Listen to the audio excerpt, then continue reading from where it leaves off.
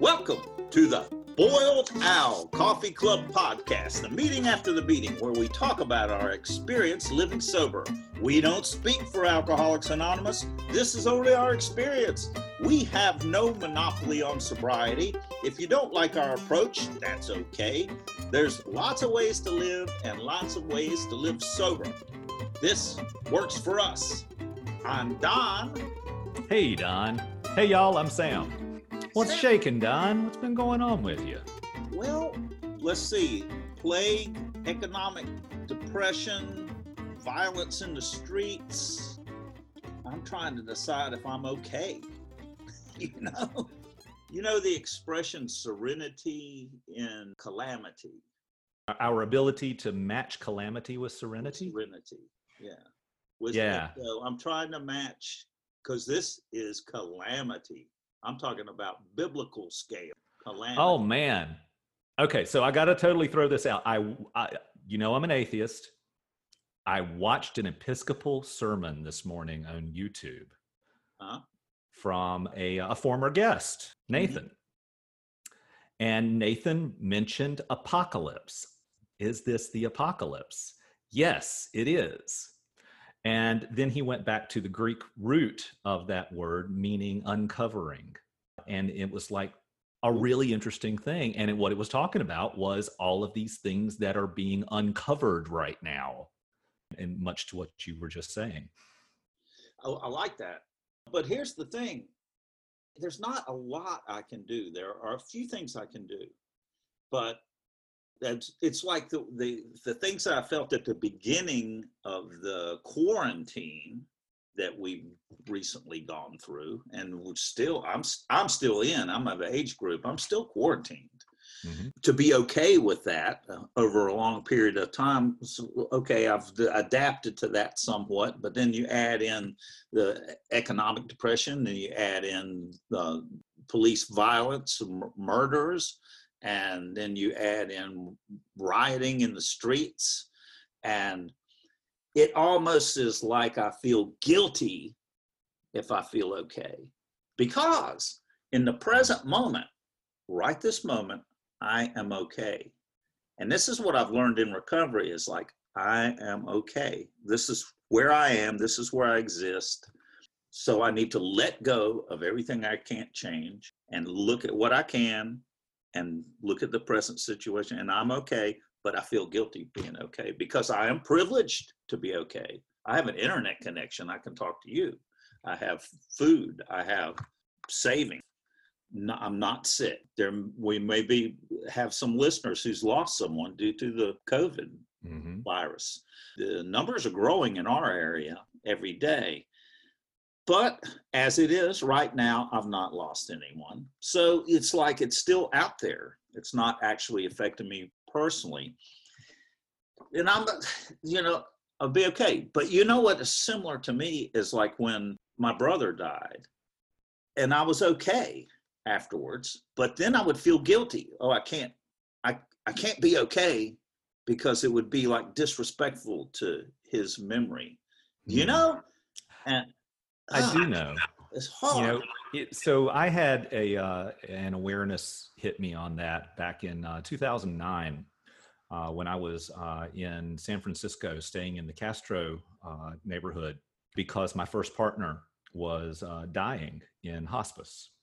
And I was staying in the hospice family home that was a couple of blocks away from hospice in the Castro. And I wound up living in the Castro for about a month. And I developed a routine. I knew some people by face and waved and that type of thing. And I was walking to hospice one morning and realized that I was happy in that moment. Wait a minute, but I'm here because Kevin is dying. And that's when I realized it's all moments. It's all moments, and it's okay for me to be happy in this moment. And it's okay if I'm sad the next moment. It's all moments. I don't have to blend them all together. They can be discrete experiences. It's the nature of life. And So where I focus my attention matters. Oh And yeah. I can focus on all the bad stuff and hold all that close, hold it right here and just make myself miserable. Or I can look at, it's not imaginary. This is, I have had times in my life where I lived with imagined bad things happening all over the place. Hmm. But, it's kind of creating it in my mind. But this is not imaginary. This is like justifiable anger, but it's still poison to us. So it's poison for me to stay in a state of fear, agitation, anxiety. But the truth of the matter of life is that it's both good things and bad things happening at the same time. And it's Yeah. always, it can be, there's times where incredibly wonderful things are happening while terrible things are happening. And I need to accept both of them and appreciate both of them as I can. So, like you're saying, you need to be there for your friend who's dying. That's sad and it's a bad thing. But the fact that you're available is a good thing. And the fact that there's a beautiful day and you're walking is a good thing. So, whoo, it's.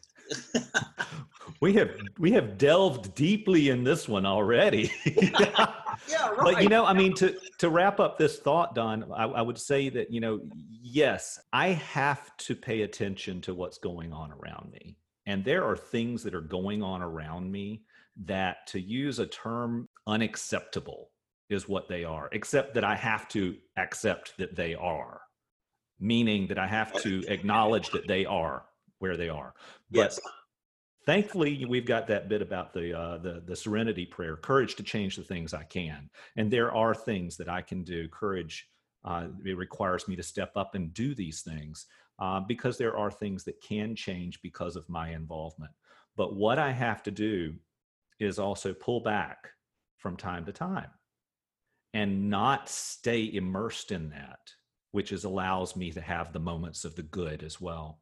One of the best analogies I ever heard is that action in all of these things that's going on right now it's like a choir, and a choir can hold a sustained note infinitely because the choir members drop out individually, take a breath, and then rejoin, but the note continues.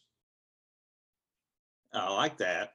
A friend had a AA anniversary, and I saw you had posted something like this, but got a chip. You deserve 2 chips for living through this year. Yeah, if you For stay staying sober through 2020, you deserve 2 chips. Yeah, if you can stay sober through this, you can stay sober, pal.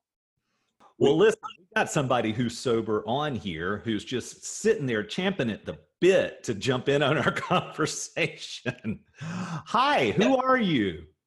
Hi, I'm Brad, and I'm grateful to be here. Brad, thanks so much for joining us. I'm glad Brad, you did. thanks. I feel like I'm on a Super Soul Sunday or something. That got deep and that got real. Yeah, I did. We don't ever know where this is going to go. I'm glad to be in your choir. I might be a little pitchy, but How long can you hold a note? not too long. We got you. What do you say about that, Brad? Our conversation. What's your take on that? Yeah, I like a lot of what I heard. I feel like we're going through some sort of seismic shifts.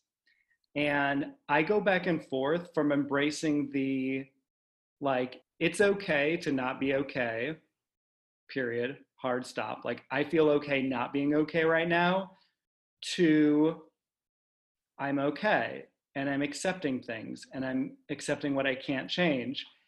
And it's fascinating that you said that about the serenity prayer because, I've been looking at and talking about and exploring everything that's going around with race and racism in this country and what I can do and what I can say. And there was this activist named Angela Davis. She's wonderful. She's very smart, been around for a long time. And she has this great quote that she says, I'm done accepting the things I can't change. It's time for me to change the things I can't accept.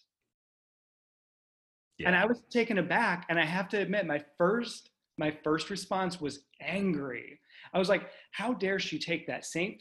Francis prayer about acceptance that 12-step programmers have been using and twist it and manipulate it. But then I read it again and I'm like, no, I really like that. Like I kind of leaned into it. It's time to change the things I can't accept. I thought that was really fascinating. So I like that you mentioned that. Well, see, that's the problem. That's where the wisdom comes in. Because is there something more that needs to be done, or am I accepting? Because accepting the things I cannot change does not mean not caring. And it may be that there's something more to be done. So yeah, we got to check our motives, or else I'm just a lazy guy sitting around accepting everything.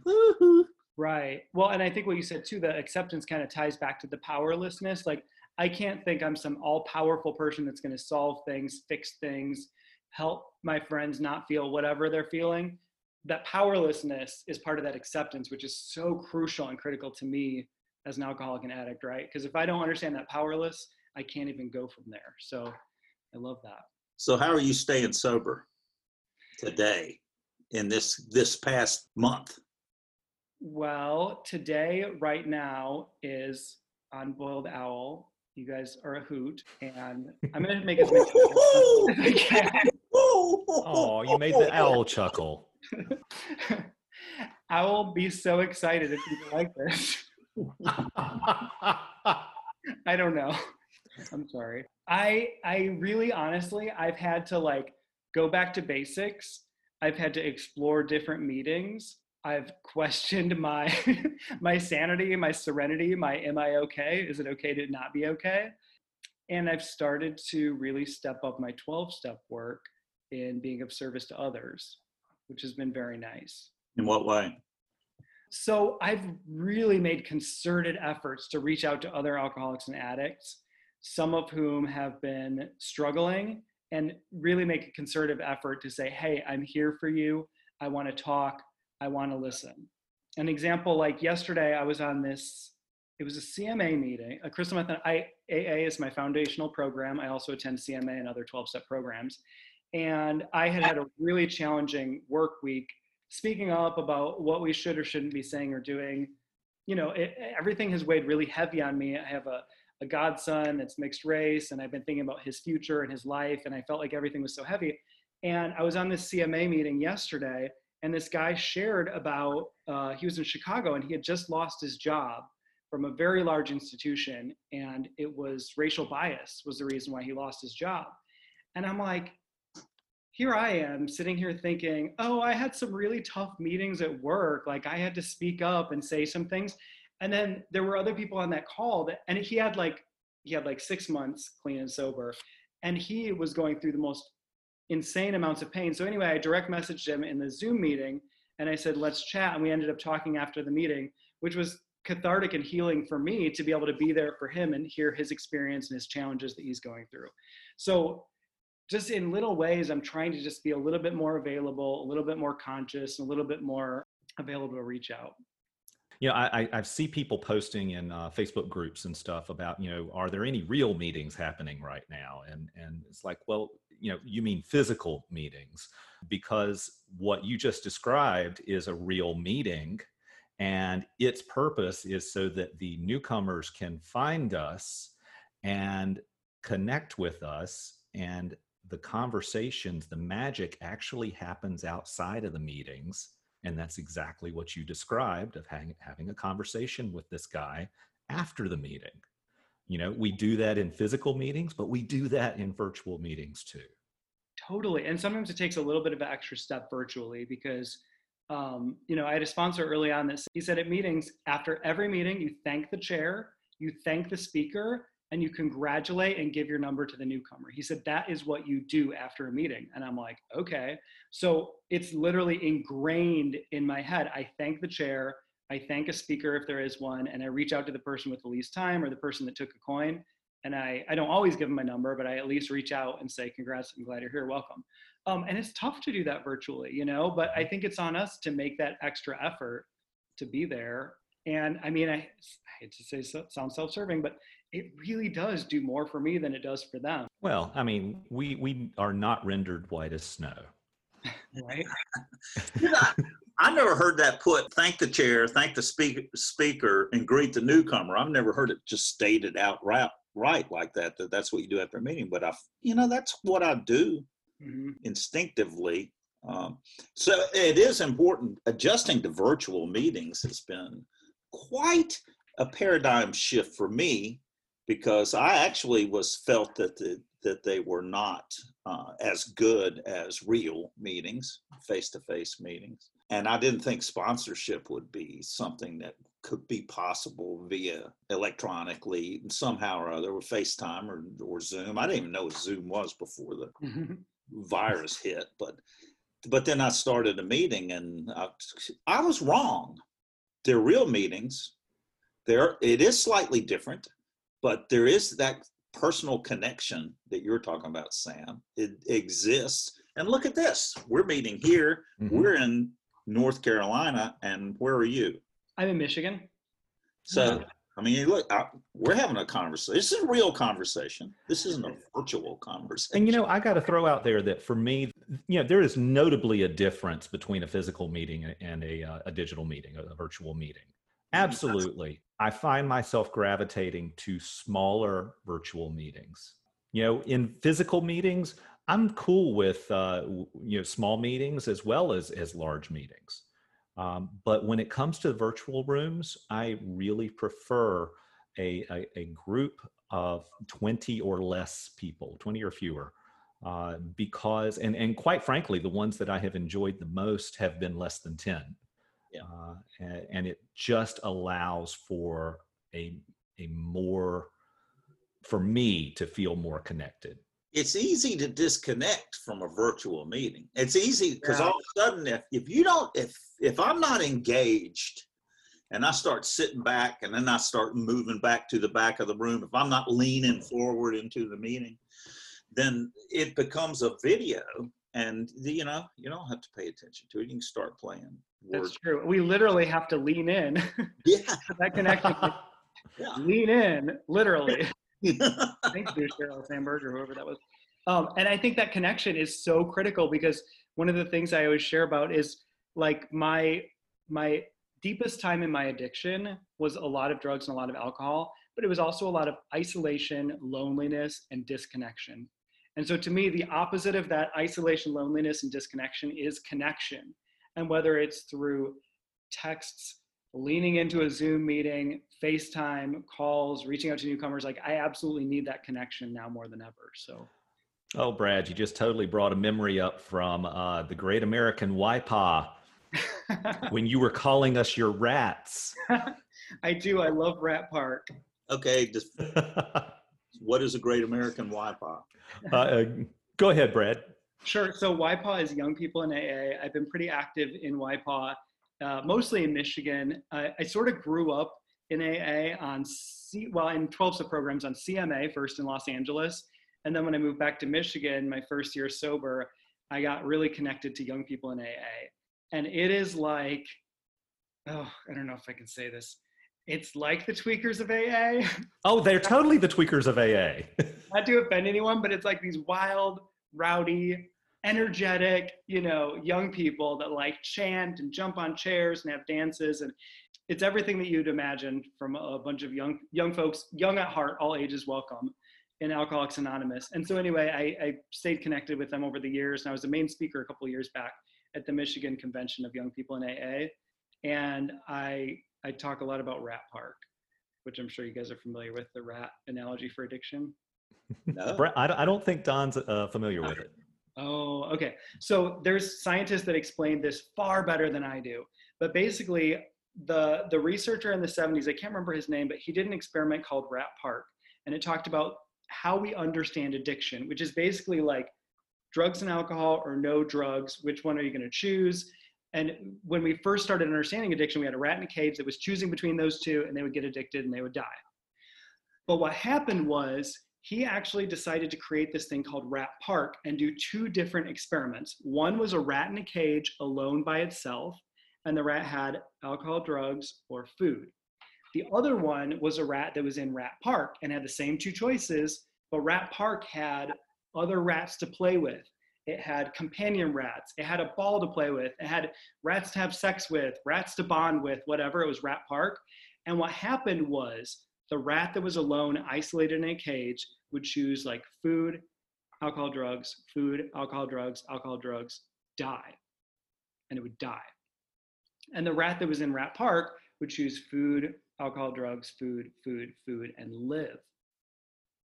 So he basically figured out that a huge part of overcoming any type of addiction or compulsion or anything like that is surrounding yourself with these bonds and connection. And basically the core message is the opposite of addiction is not just recovery. The opposite of active addiction and alcoholism is actually connection. The owl is getting excited at all these rats because this is where they are. It's like Rat Park.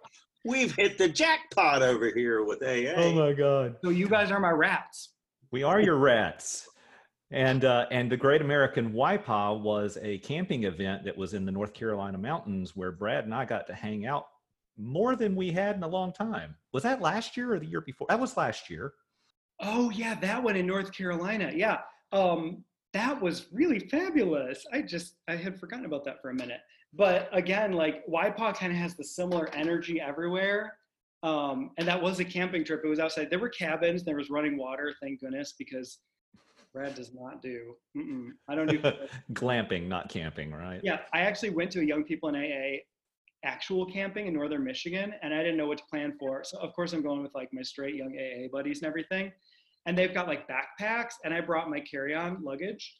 And so we're driving down this road, and I'm like tweeting about it. And I'm like, oh my gosh, we're going camping. And then my cell phone signal stops, northern Michigan, middle of the woods, nowhere. I'm like, oh man, what are we in for? The road turns to dirt road. And then we get to the end of the dirt road, and they're like, okay, now we're gonna hike to the campsite. Hike to the campsite? Are you kidding? How'd you rollerboard do? It was terrible. So I'm carrying my luggage in front of me, like with my arms under it. And granted, my luggage has a hair dryer, has face moisturizer, has hair product. I had no idea. And we like hiked. You need some people. Oh my gosh, it was to carry your stuff. It was awful. And then we had to bathe in a river. The river was so cold, I almost lost my mind. But it was a great experience. The campfires and the fellowship and the connection to my rats was good. The camping, not so much. Well, I'm glad you had your other rats there. One of the first times that I went camping with some friends overnight to a mountain, I went and did not think about alcohol. And it started getting dark, and I was going, what the fuck am I going to do? I was like, I don't have any alcohol. And I had no idea that this was so important. And luckily, there was a guy who had a bottle of liquor who shared it with me. And that never happened to me again. That was when I discovered. Now I look back on it, that's the first time that I realized I could not be without alcohol. Was on that camping trip. It had never happened to me before. Now, did he really share that with you, or did you knock him over the head and take it all? Luckily, he shared it with me, but that was a shock. So, Brad, when you said that you went to CMA first and then went to AA. Yes. Tell me about how you came to a place that you decided that you need to go to Alcoholics Anonymous. How did you were talking about surrender. How did you get to that place? Yeah, well, my first foray into recovery came years ago when I had moved from Michigan to Los Angeles, California. And my drinking and using had sort of accelerated. I always kind of had this sense of like not fitting, not being just right. And then also like being gay, just feeling a little bit different. It really fueled my alcoholism and my using. And so that like fast forwarded, alcohol plus Coke, you can drink more, alcohol plus meth, you can stay up for days on end. So that really got me to a place where I was, completely isolating myself from people around. I mean, I could talk about the jobs and lost cars and, all that type of stuff, but it was really like the isolation and the loneliness that got me to say, do I want to live or do I want to die? So that happened, and It's an emotional crisis. yes, certainly an emotional rock bottom. Like I used to say, like my car has become unmanageable because I couldn't afford to repair my brakes on my car. And so I'd stop with the parking brake and all this weird stuff. And then I was in Hollywood and I got the roof cut into the top of my convertible. And there was rain in it and there's mold all over the place. And it was just me not caring about anything except for drugs and alcohol. And losing jobs. I mean, I lost a job with a bunch of crystal meth addicts that we were all doing crystal meth all day. And I couldn't hold it down because they were like, you're all over the place. You can't keep up with us. And I'm like, okay. We made a lot of lists and never got anything done. So there were a lot of bad, but that was the outside stuff, right? Like the jobs, the look, the dry skin, losing weight. I was down to like 135 at the time. That's all outside stuff. It was the inside stuff that really, really was a wake-up call. And basically being disconnected from my entire family, everyone I loved and cared about, even some of my closest friends, like they just didn't want to have anything to do with me. It was that isolation, loneliness that made me say, I have to connect and I have to figure some stuff out. So how did you connect? So that's when I started dabbling in 12-step meetings, and I came to CMA, Crystal Meth Anonymous, and I thought my drug of choice, crystal meth and alcohol, was just an independent problem. I tried to silo that, right? And so like I talk about substances. I know the big book talks about substances, so I hope we're okay with that. Oh, yeah. Totally. But I really thought that was the crux of the problem, because as my first sponsor described to me, he believes the drugs hit fast forward on my unmanageability. Because I had experienced like unmanageability light. Like I drank my way through college 6 nights a week. I got pulled over and failed breathalyzers, and I talked my way out of them. I mean, there's some privilege right there. But anyway, and then when I started using Coke and crystal meth along with alcohol, it just fast forwarded everything. And it was like that. An accelerant. An accelerant, yeah. It was like fueling the flames. So how did you decide that Crystal Meth Anonymous attractive, and then you decided that you would go to AA? Yeah, so the fascinating thing was I was out in California going to the CMA meetings, and I really thought I could still drink and drink reasonably and drink in like a lady. Yeah, Wait a minute. Did you quit meth and then, because you said you thought if you could focus on that would be the answer, and then the alcohol continued? Yeah. So I quit the meth first. I kind of quit everything, and maybe I would drink sometimes, but I was like, the meth is what's causing the problem for sure. And I got to CMA, and CMA was like, we don't use all drugs, including alcohol. And I was like, well, this is messed up. Yeah. So I actually went to the guru. It was like the Bill W of CMA, right? His name was Bill C, Bill Coffey. He's passed away now. And I mean, talk about egomaniac with an inferiority complex. I was like, I am going to speak with the founder of Crystal Meth Anonymous about this problem that I have. I'm like, Karen, can I speak with the manager of this program? If Bill W, I would be like going to Ohio being like, Bill, listen, I don't know about this whole acceptance thing because I'm like, I'm terrible. I'm the Karen of 12-step programs. So I go with my can I speak to a manager haircut to Bill C, and I say, listen, all my unmanageability is from crystal meth. Crystal meth made me lose this, this, and this. Alcohol, I don't really know. Why can I not drink? Like, why is it not okay for me to drink? And he said, he listened to my whole spiel, and he just looked at me and he said, well, Brad, can you not drink today? I said, yes. And he said, why don't you try doing that and come back tomorrow? Right. So that was his very simple mic drop that then expanded my mind to, and then of course, like I had relapses after that where I was like, I'm quote, just going to drink. When I left rehab in Los Angeles, I went to the bar to have 2 Coronas. That's all I wanted was 2 Coronas. And I ended up back at a bathhouse sex club 12 hours later, high-end meth, and confused, I mean, literally confused at how I got there. Like I went from being in rehab to using in a bathhouse within 24 hours. It was fascinating. Yeah, you can't have just one. Yeah, it's like that. And then all this stuff that I heard, like, oh, powerlessness. Like you were talking about the mental obsession when you were camping and everything, of thinking about it, wanting to get and use more. I was like, oh man, is this an example of powerlessness? Is this unmanageability? Like I physically cannot stop using this substance. Is this powerless? Is this unmanageable? And so that, like, just having a little bit of 12-step stuff in my head, just I knew what was going on. I knew I was powerless. I knew I was unmanageable. It's that comment in some of our literature about a head full of AA and a belly full of beer. Totally. That type of thing had totally kicked in. It's the other thing too that I heard though is the unpredictability. So I'm powerless over this. I can't not use it, and I can't predict what the outcome is going to be when I do use it. I might be okay this time. I might stop. I might, not wind up doing all the things that I don't want to do. Or I might wind up doing all kinds of things that I wouldn't normally do or don't want to do, and pay heavy consequences for them.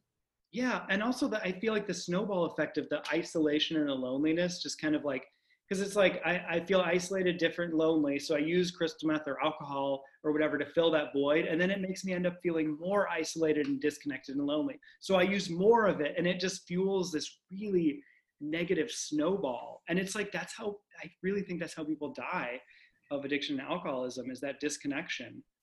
The Rat Park example too, it talks about the prison system in America, which is that's a whole nother podcast. But when you isolate people and separate them, it is challenging. I don't know that it solves anything. And it compares it to, this is way out there, I'm sorry I'm going there, but there are some villages in Africa where when you do something wrong, like you commit a heinous act, you are surrounded by the tribe, and you are surrounded by people, and you are like given something to lift you up and make you feel more connected, because the disconnection from addiction, from wherever it comes from, that disconnection and isolation is challenging. I have heard what you were describing there about some African villages, yet completely had forgotten about that. And when you mentioned some African villages and someone does a heinous act, my first thought was that they are expelled from the village and they go out on their own and they die. Yeah. And how telling is it that that's how I am still wired, that's how you treat people who screw up. Right. And it's something, so, we were supposed to have a guest on the last recording of The Owl that was a no-show. And this was the second time that this guest was a no-show. The first time was a year and a half ago. And the no-show was because of a relapse. Ooh. This no-show was also because of a relapse. And this person reached out to me this week and apologized and said, I relapsed again. And one of the things that I'm so grateful that I've learned in these rooms is that we do not shoot our wounded. We do surround them. We do lift them. We hold them. We take care of them. It doesn't mean that we coddle them. It doesn't mean that we excuse what they've done or make it small. But we don't excommunicate them. No, we surround them with love. And that's what I felt when I came to AA. And it was like, what is up with these people? Because I felt like we had a whole meeting on feeling like a turd the other day. What page is that? Which is like absolutely everybody that in that meeting said when they came in, they felt like a walking turd. And yet all these shiny, happy people was what they were, because I was like, well, what's up with these people in AA? They're all so happy and generous and laughing and talk about shame, and everybody starts laughing. Oh, shame! People in AA will talk about anything, And I just could not figure it out, but it was attractive. And what was happening was they were surrounding me with love, and I felt that isolation that you described, it was so much a part of my psyche that, I thought I was screwed up, and I thought I needed some serious therapy, and there was a lot of stuff that this was the way that the world was. And at about 2 weeks of not drinking, this sense of impending doom began to lift. And someone said, you realize alcohol is a depressant. You were describing that, Brad.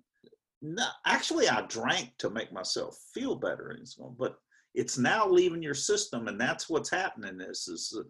And I had no idea that this sense of impending doom, that a major part of it was the stuff I was putting in my body to fight that.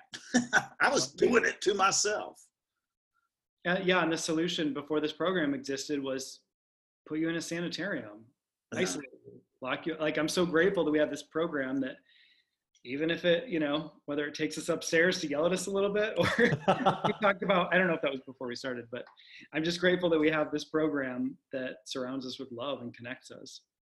Share with us, if you will, a pivotal thing where when you first came into the program, where you're like going, oh, so your thinking changed. This is totally different what they're saying here. And I'm starting to see how this could work. There were a lot of little aha moments in early recovery. And one of them, and I'm smiling because this is such a stupid story, I can't even tell it, but it was the Golden Girls. Yes. So non-AA approved literature, by the way, but Golden Girls was very critical to my recovery. I was in rehab and I had felt so dejected, isolated, lonely. I had a lot of internalized homophobia, right? And so the way I can describe that, I think gay queer folks that might listen to this might get it, right? It's like, oh, I was afraid of myself and who I was. But what I find a lot of straight folks say, oh, I also didn't feel comfortable with myself, and I felt fear and shame about who I am, period. You afraid to let anybody know your authentic self. Exactly. That fear of, if I show who I really am, no one's going to love me, no one's going to like me. And so when I was in rehab, I thought, I was like, oh, I'm straight, but I don't know. And all these old gay guys were like, oh, Queen, you just need to figure it out. And, we're here for you. We're here for you. And they would always watch Golden Girls. And I was like, why are you so obsessed with Golden Girls? This guy, Daryl in particular, who's an actor. And he said, we have to watch Golden Girls, you guys. It's Golden Girls night. And they described to me this concept of chosen family, right? And I'm like, what do you mean? And they're like, okay, if you're rejected, whatever, you're rejected from a community of faith, from your parents, from your siblings, from whatever organizations, institutions, you feel rejected, you have the ability to choose your family. And they were like, look at Blanche, look at Rose, look at the Golden Girls. They are a chosen family. They chose to live together and they chose to be connected and to make this family unit. And so I started looking at my queer and gay friends as a chosen family. I looked at the people in rehab with me as a chosen family. And then I look at my friends in recovery and my meetings, my home groups, my sponsor, my sponsees. I always look at that as chosen family to stay connected with them. So Golden Girls. That's great. I am so glad you got to tell that. Yeah. Am I your gayest host or your gayest guest yet? I'm the gayest host we've had. Okay. It's true. Well, I confess I've never seen Golden Girls, so I don't know what you're talking about. What? What in straight America are you talking about? I don't know. Is it TV? Yes, Golden Girls is TV. Don, your assignment after this is to watch an episode of the Golden Girls. Yeah, very well. Sam, I'm going to hold you to that, Don. You're going to be quizzed on this later. What was that, Brad? Which one is he? Is he like a Dorothy or a Rose? Or I would suspect Dorothy. Yeah, that's what Dorothy. I'm getting Dorothy vibes. That'll give me some homework to do and figure out whether I like this Dorothy comparison or not. And Don, I am definitely Blanche. Oh yeah. Yeah. But so is Brad. I'm a Blanche Rose, thank you very much. Brad's face is just a one of horror. I'm optimistic. And perky. And Rose is played by Betty White. Yeah, Yeah, it's Betty White. Oh. I Now think, you're starting to get a clue, aren't you, yeah, I remember that being on. buddy? Down such a rat trail here. Really, well, we are a rat family. Scatter rats, here comes the owl.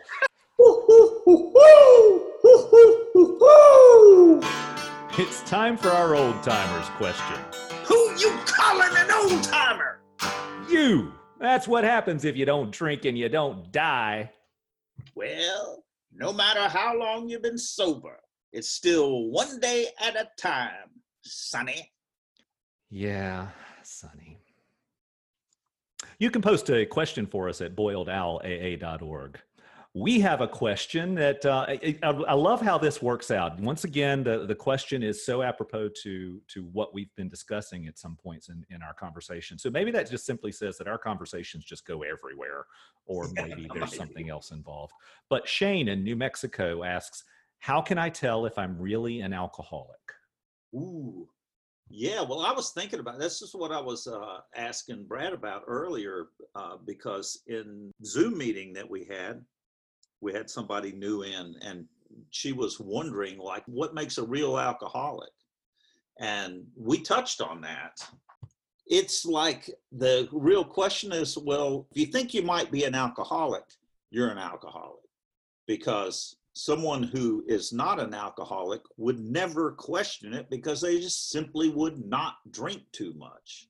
They just simply wouldn't do it. If it's a bit of a problem, well, then, like if I got drunk and was sick the next day, then a normal person would go, that made me sick. But I am an alcoholic, and I think, that was fun. I want to make myself sick again tonight. So I do it again tonight. But what it is that alcohol was so attractive, so transforming. A drink was the answer to the meaning of life for me when I first drank it. I mean, drinking was so good that I wanted to do it every day. And it worked. And if it continued to work the way that it worked at the beginning, I'd still be drinking every day. But it quit working because the more I drank, the more I needed to drink. And what I found was that I couldn't not drink. And that's what an alcoholic is someone who can't not drink. And I couldn't do it. And I would fight. I spent the last 2 years of my drinking career trying to control it. And I could not control it. And I learned in AA early on that, Don, you know that if you're thinking about not drinking, you're still thinking about drinking. And I would be all day long thinking about how I'm not going to drink today. I mean, it was always at the top of my mind. It was always there. It controlled my life. I see that once I got into AA, I could look back and see how I made decisions based on alcohol. For example, I decided never to go on a hiking trip again. That if I didn't have alcohol there, that's an alcoholic, because someone who's not an alcoholic would not have to think about that. What about you, Brad? How would you answer that question? Well, I think it's a great question. I think for me, it just comes down to powerlessness. And I will clarify that with the first step, I am powerless over alcohol. My life has become unmanageable. Everyone has unmanageability that is an alcoholic, but it looks very, very different for a lot of people. What I think we share that's the same is the powerlessness. And I think there's two parts of that powerlessness. There's a physical component, physical compulsion, and then there's a second part, which is the mental obsession. And the mental obsession can be very sneaky.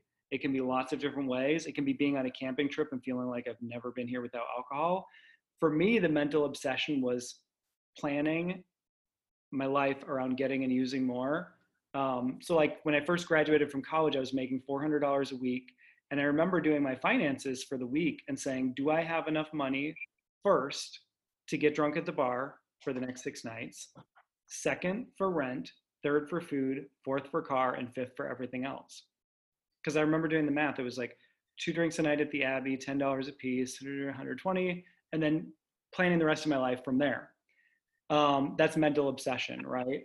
And then the physical compulsion is what happens when I take the first drink or take the first drug and I cannot control or stop the results. So it's I'm going to go to the bar and have a couple of drinks and I'm blacking out drunk 4 hours later. It's I'm never going to do this. I'm never going to shoot up. I won't use this substance during the week. You know, if it affects my job, my kids, whatever, I won't do it. It's that physical compulsion where once I start using alcohol or substances, I cannot stop and I cannot predict the results. I like that, breaking it up into 2 parts. The mental obsession, and then once I've used, it's the physical addiction. It is. And I had to write about that a lot too. Like I had to write it out, physical compulsion, mental obsession, just write examples of that. Cause it took me a while to really figure that out. Yeah, one of the things that I had to get when I finally was getting this was that a very practical look at how I'm powerless over alcohol. And it was that as soon as I ingest it, as soon as I swallow alcohol, I'm absolutely powerless over it because I can't get it out of my system. As soon as it's in me, I can't do anything about it. Was a thing that I got that helped me start accepting the powerlessness. The thing, though, that occurred to me while you were sharing, Brad, was lowering my standards to meet my alcohol use. I'll never do this. And then when I do that, well, I'll never do this. Well, and just continuing to lower the bar of what I won't do. And then the other thing was that, you know, for me, alcohol, God, there's so much to how can I tell if I'm really an alcoholic? I had this mindset that anything worth doing is worth doing drunk or high. Anything I'm experiencing is going to be enhanced by being drunk or high, or made better. If it's negative shit that I'm experiencing, then getting drunk or high is going to make it more tolerable. If I'm experiencing stuff that I really like, then being drunk or high is going to make that even better. How could you not want to go through life drunk or high? And then throw on top of it that unpredictability of that when I do put it in my body, I don't know where it's going to stop. Don, you mentioned that you would get drunk and get sick. And then the next day you'd be like, ooh, that was great. I'm going to do that again. For me, my hangovers for like the last 10 years of my drinking were just horrible. But that's the price you pay for this alcohol. Alcohol's worth it. I'm absolutely miserable. I mean, I would call in sick to work, and because my hangovers were so bad.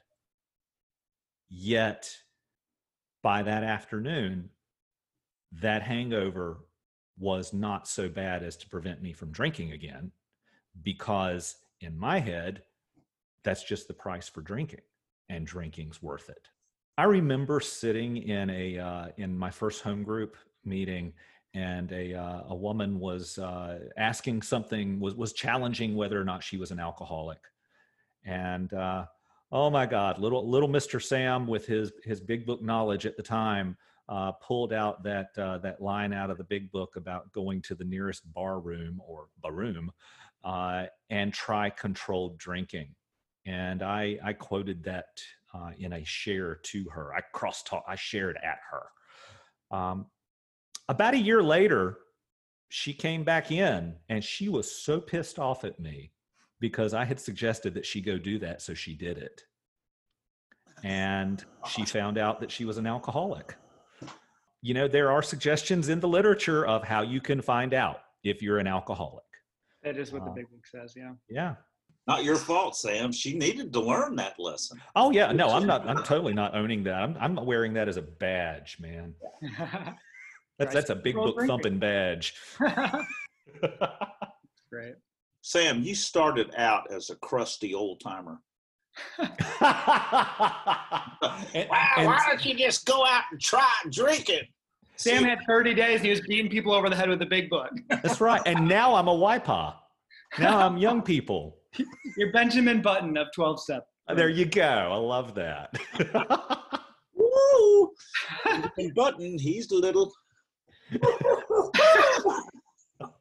This Al getting excited with this conversation. Brad, thanks for being here. Absolutely. Thank you so much for joining us, Brad. Thank you so much. You guys have been a hoot. I will hope you would join us again. Well, who wouldn't?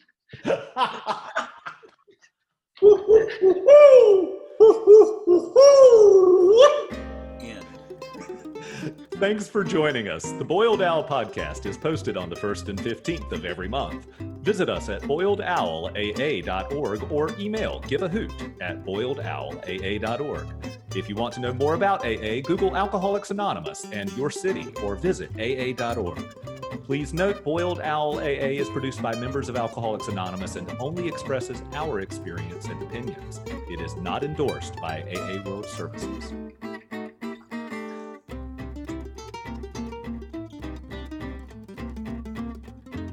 Brad, when did you get sober?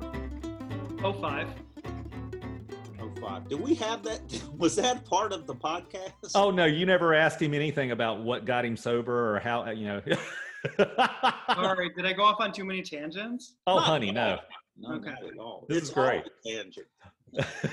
That's it. Our conversations go everywhere. I loved the sound effect, and I think I even said something to Sam. I'm like, where did you guys find that owl sound effect? I said, where did you buy it? Did you have to like pay $2.99 for it? He said, oh no, that's Don. And I was like, seriously? It's so much fun to have someone who's listened to the show. We had one guest who was from out of town from here. Oh, yeah. And she was sitting across the table, and I did, whoo, whoo, whoo, whoo, and her face just lit up. That's how you're doing it. I'm here. They don't do this at our meetings. I think every meeting needs a mascot. I think so too. I like rats too. Yeah, I really do recommend watching the Rat Park videos because there's the scientist that did the research, and then there's like a TED Talk, and there's an explainer video. They're all good. Just watch any one of them, and it's the whole like Rat Park experiment. I also love this campaign, help fund the Boiled Owl, because I think you could have a lot of fun with the owl references, like help us expand our wingspan or something like that. There's so many fun things you can do with the owl. Wait to get our talons in you. Yeah. Or into your pocketbook, at least. Help us sink our talons into your recovery. I don't know. We're like the old timers. It's not attractive, is it?